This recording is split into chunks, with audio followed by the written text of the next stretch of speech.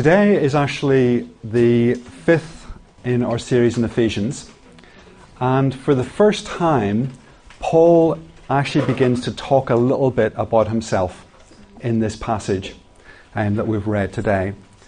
Paul, as we know, is in prison. He has actually had this very circuitous journey from Jerusalem to Rome, and he is now under house arrest and is actually in a pretty dire situation.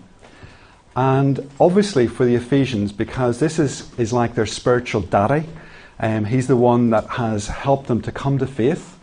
He is someone that is really significant in their lives, someone that they love greatly. And in chapter 3, he begins to talk about something that will be very much in their minds. What is going on here? Why has this happened to you? Why, although you're this really great guy, have these bad things begun to happen in your life? And so Paul speaks, first of all, and he says, I am the prisoner of Christ Jesus. So if we move the slides on. So in human terms, he was actually the prisoner of the Emperor Nero. That was the guy that was in charge in Rome at this point in history. And Nero was a bit of an interesting character. He's a little bit like this other character that we all know very well. He was a bit here and there. He'd done lots of dodgy stuff. He wasn't a guy that you would really trust. And this was the guy, in human terms, that Paul was actually under his power and was going to be under his judgment ultimately as well. But Paul doesn't say, I am the prisoner of Emperor Nero. He says, I am the prisoner of Christ Jesus. And in this passage, he begins to talk and to explain what God's purposes were in him actually having to end up in Rome and ending up in this apparently dreadful situation. And one of the things that I want us to think about this morning, or this afternoon, keep on saying this afternoon, is about the fact that sometimes we can end up in situations which are not of our choosing. Not because of things that we've done badly or done wrong, but simply because of what life has thrown our way. And what we want to say, first of all, today is, as Paul did, is that God is sovereign, God is in charge, and he is in control. And writing to another bunch of Christians in Rome, he wrote this, For we know that God will make all things work together for the good of those who love him and who are called according to his purposes. And so, this afternoon, if you are feeling under the cosh, if you're feeling that life is actually really, really tough, we've got a God that we can trust completely, who even in the midst of those situations, he actually will see us through. Paul had a lot of experience of things going wrong. And so this picture that we just popped up here is reminding us of a time in Acts 16, whenever Paul and his colleague Silas, who were actually going on a missionary journey to Philippi, ended up getting beaten up really badly by the authorities and thrown in prison. And so the natural reaction to that would be to feel really justifiably racked off and quite upset, and really quite upset about God as to why God has let this thing happen. But as we read on in the story, at about midnight, Paul and Silas were doing what? What does it say that they were doing? What were they doing about midnight? Were they grumbling? Yeah, they were giving thanks and they were praising God, and all of the other prisoners around them were actually listening to them and watching them. And so Paul writes a little bit later on about how we need to give thanks in all circumstances, in the good and in the bad, that we need to remember how much God has done for us. And for us, as we face difficult situations in our lives, we have a choice to make. And we can either choose to let those things completely blow us off course, and for us to go under the caution, for those things to stop us trusting God, or we can choose that no, we're going to thank God and we're going to praise him. And this is not easy. Thankfully, he has put his Holy Spirit within us to enable us to do that. And we also have the support of our brothers and sisters in Christ to help us to do that as well as we go through those difficult times. But he calls us to make that choice, to say, God, this is hard, this is tough, but I trust you. I thank you for everything that you've done for me, and I trust you for what is going to be the future, and I know that you will work things out for the best. Paul then goes on in the next few verses to talk about mysteries. Okay, so in our language, Ephesians was not written in English; it was written in Greek, and so some of the words are a little bit sort of, because mystery for us is, what's this van? Does anyone know what that van is? And who drives the mystery machine? Fred. And what's the show called that this is in? Correct, Scooby-Doo, which has been going forever. Well done, Tom. So with this is what we think about mysteries, isn't it? They go, and these pesky kids, as they're generally referred to, actually go and solve a mystery as to something that has happened that turns out to not be right. And that's what we do. So murder mysteries is the other thing that we think about a lot whenever it was mystery. But what this word actually means is something slightly different in this context. And it's a little bit like this picture at the end, which is of a secret being revealed. And it's like whenever you become part of an organisation or of a group, that you suddenly begin to find out stuff that's going on behind the scenes. So Joel at the moment, I didn't say I was going to say this about Joel. There's a couple of things I'm going to say about people today, but they're all good, so it's okay. So Joel at the moment is actually working for us at the opticians. And one of the things is Joel has known about what goes on sort of in the opticians for many years, but it's actually different going in there and being part of the workforce and seeing what happens behind the scenes and seeing what goes on. And it's a little bit like that. Whenever we become Christians, we're let into this new way of actually seeing things and this new way of doing things. And what Paul says to us here, so we've need to jump back.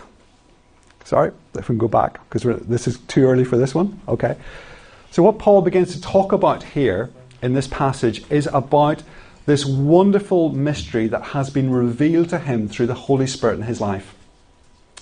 And what that mystery is all about is the fact that people who are not Jewish, people who have come from lots of different colours and backgrounds and statuses, through what Jesus has done, are able to come into God's family, not as second-class citizens, not as also-rans, but as fully fledged sons and daughters of the living God, and through what Jesus has done. This was something completely new, because in the Old Testament it talked about how God's people were going to bless the nations of the world, but they didn't think of it like that. They thought they would do some nice things for the people of the world. But what this is about is something radically different, where people could actually come into relationship with God, and where they could become fully fledged sons and daughters, fully fledged citizens of the kingdom, with all the rights, with all the privileges, and with all the responsibilities of actually being part of God's family. We can now go to the next slide.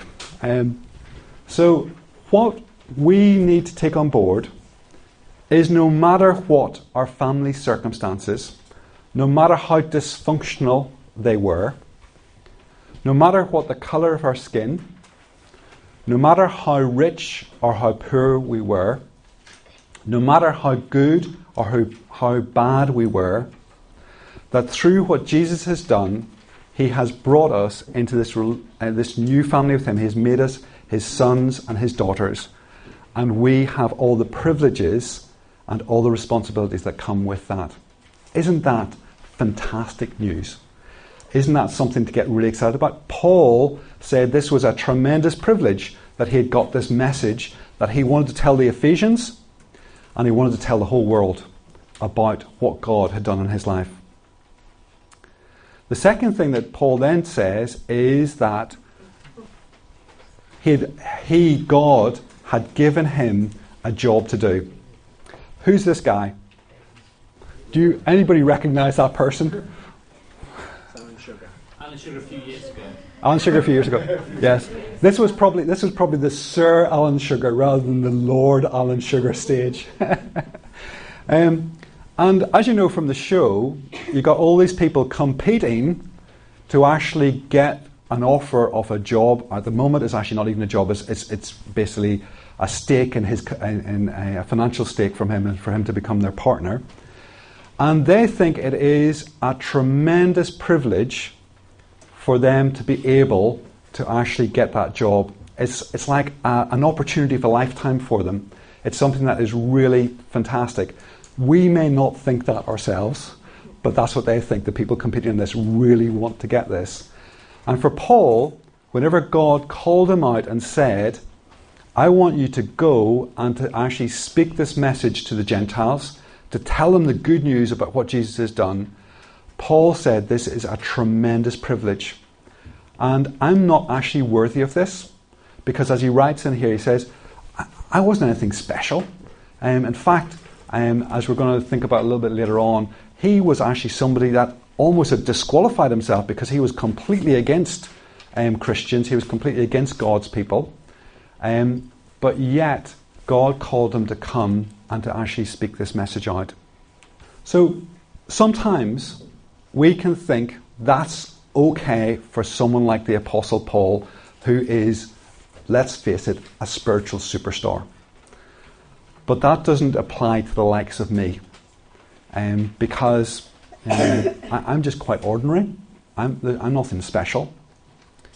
And what we want to say this morning or this afternoon is this, is that we believe as KCC, and Wayne actually said this a month or so ago, that whenever we become Christians, whenever we become followers of Jesus, God puts His Holy Spirit, He comes and lives in each one of our lives.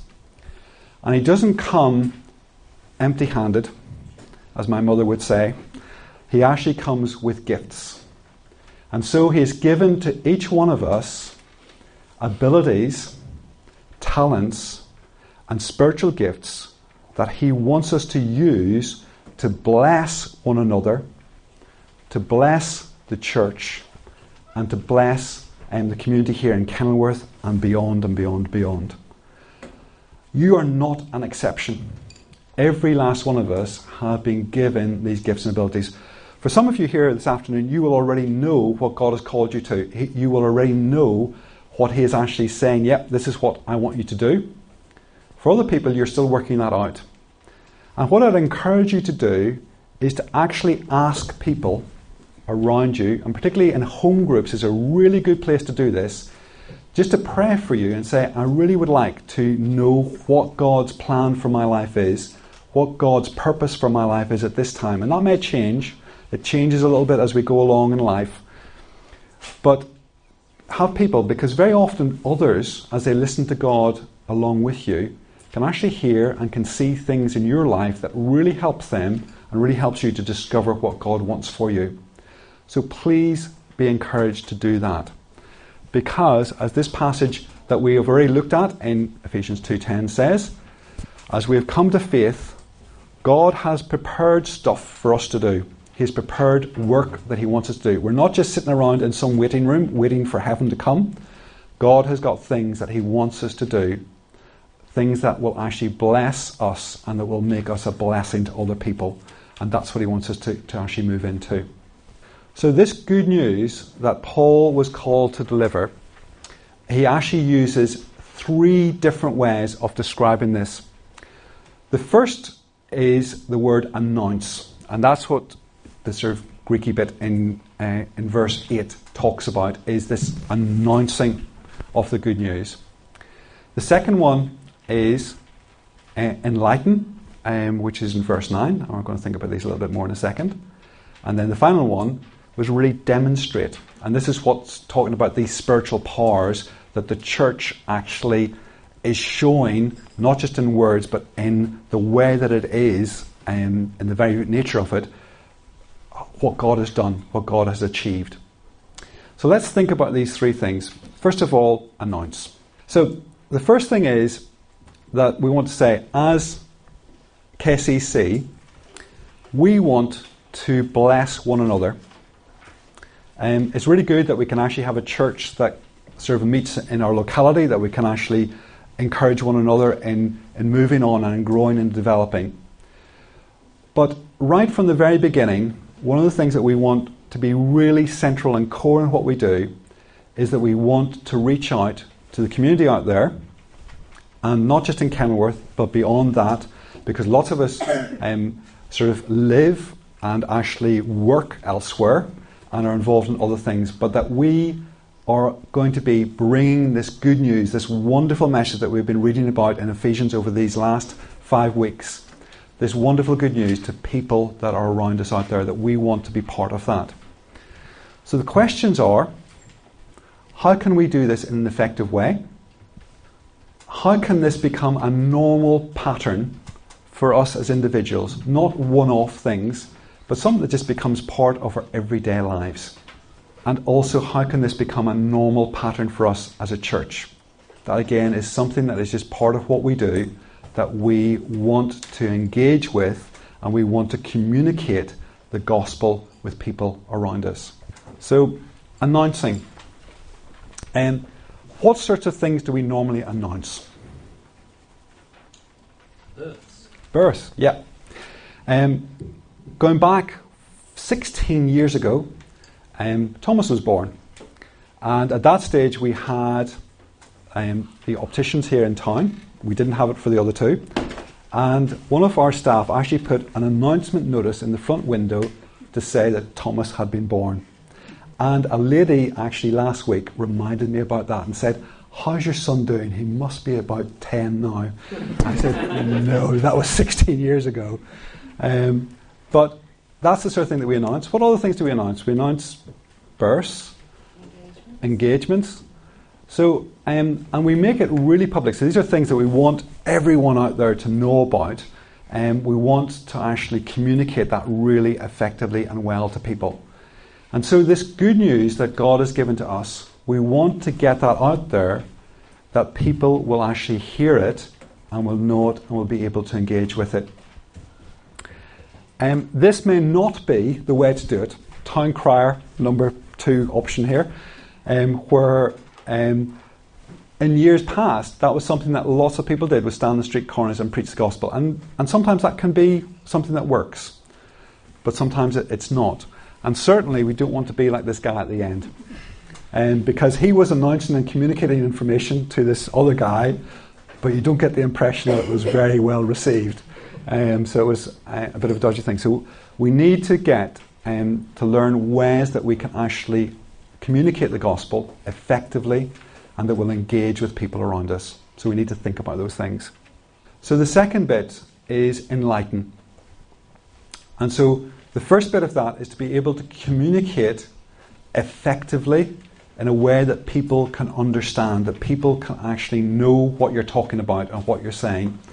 And this passage, which is very well known in 1 Peter 3:15, actually talks about us being ready to give an answer for the hope that is within us. And so this is something that we need to think about a little bit. We need to think about how can we do that. But I think one of the really helpful things that we can do is actually to start telling people our story about what has happened. And Paul, obviously, as we read in this passage, had told the Ephesians a few times about his story, about how he came to faith on the Damascus Road. It was really encouraging because we shared, as a home group, a few weeks back, how some of us became Christians. And that was really encouraging because we're all slightly different, because we are all slightly different. But it was really good just to hear how God had worked in people's lives at different stages so they came to faith. And so I think it's something that is really good for us to do, to actually encourage one another by sharing our story. But also for people outside, they assume that we're born Christians, that we actually are just Christians because our families were Christians, or it just is the way we've always been. And so for them to actually hear how we came to faith is something that immediately changed their thinking about what is going on. And so I think we need to be looking for opportunities to share our story.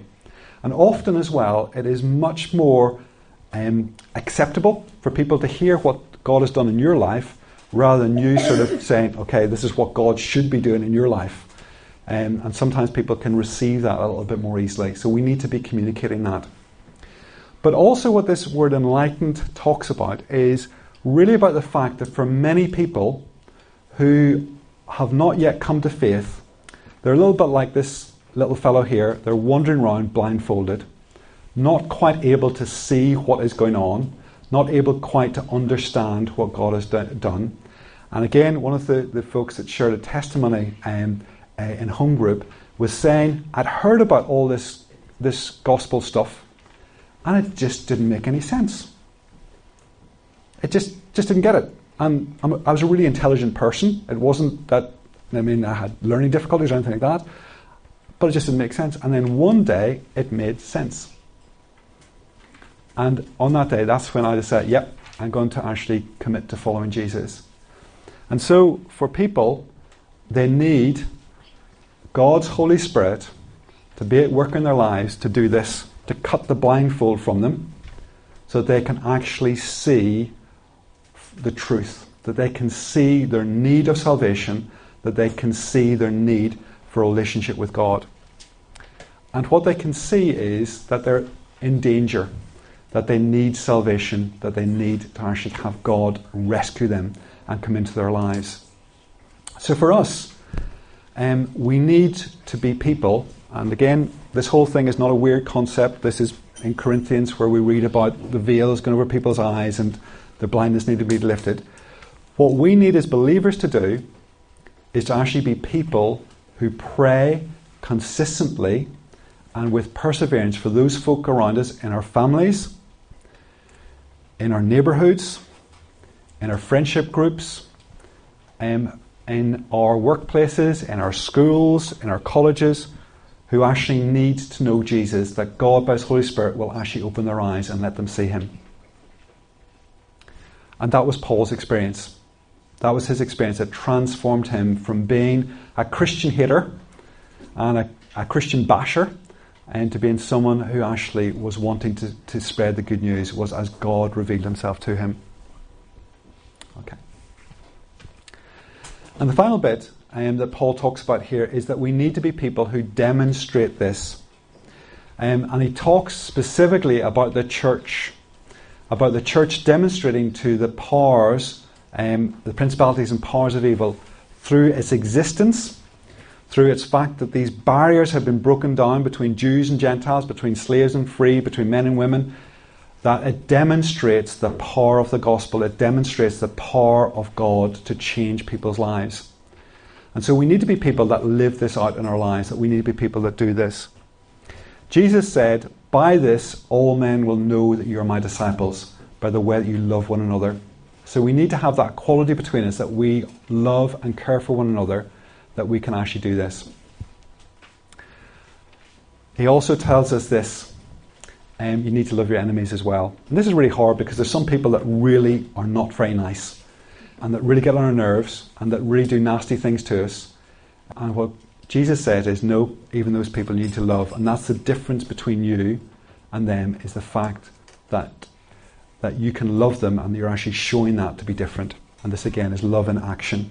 So finally, this may all seem like quite hard work. And again, what Jesus was talking to folk about whenever they felt really burdened down by lots of stuff that they were being asked to do, is that He says, no, what I'd like you to do is actually come with all your heavy loads and thinking, I have to do this by myself, I have to do this and this and this and this, and to let go of that and to actually come alongside me. And the yoke picture, which is the next one, this is the sort of thing where we partner with God, where He is in our lives. We don't go off and do the stuff ourselves and come back and talk to God about it. God goes with us. By His Holy Spirit, He goes with us and He enables us to actually do these things. He enables us to actually be different for Him. And we can partner with Him as we let Him do that. So let's not feel weighed down this afternoon, but let us be encouraged to actually bring this good news that we have been entrusted by God to bring to this community around us.